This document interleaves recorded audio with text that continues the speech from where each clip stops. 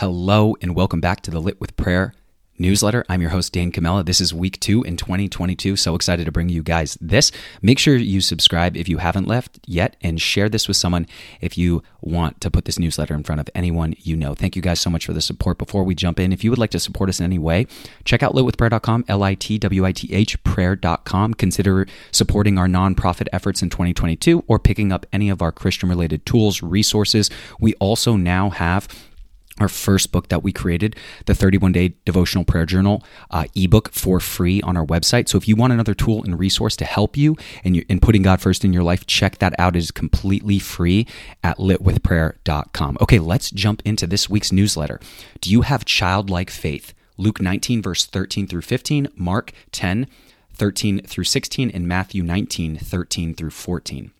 If you were fortunate to be taken to Sunday school as a child, you might remember a song with the following words: Jesus loves the little children of the world, red and yellow, black and white. They are precious in his sight. Jesus loves the little children of the world.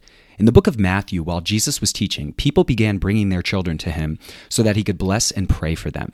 When the disciples saw this, they were annoyed and rebuked and reprimanded them so they would turn around and not bother Jesus. Seeing that Jesus said to his disciples, "Let the little children come to me, and do not forbid them, for of such the kingdom of heaven." In Mark and Luke's account, they include Jesus stating, "Truly I say to you, whoever does not receive the kingdom of God like a child will not enter it at all." Jesus had compassion and love for children and wanted to bless and pray for them. So what was the connection between the children and the kingdom of heaven or kingdom of God? Young children are very trusting, and Jesus tells us that we are to receive the kingdom of God like a child. God asks us to trust him in everything and not worry or have anxiety. Children who know they have loving parents trust them and don't worry about the electric bill or where the food is coming from. They know that their loving parents will take care of them. Our Heavenly Father, who loves us so much more than our earthly parents, wants us to approach him with trusting childlike faith in him. You may be a super Christian who knows the Bible front to back, or you maybe just be a baby Christian who just received Jesus as Lord and Savior. Wherever you are in your walk with God, approach him with fear and come with trusting faith, knowing that he loves you and wants to bless you with abundant life. Personal development tip of the week: comparison is the thief of joy. I've talked about this quote before, but I want to revisit this today because when we compare our lives to someone else, whether that be where we're at in our faith in relation to someone else or just what we have, we rob ourselves of our own unique God-given life. God made you on purpose with a purpose, and you are uniquely gifted to do wonderful things while you're here on earth.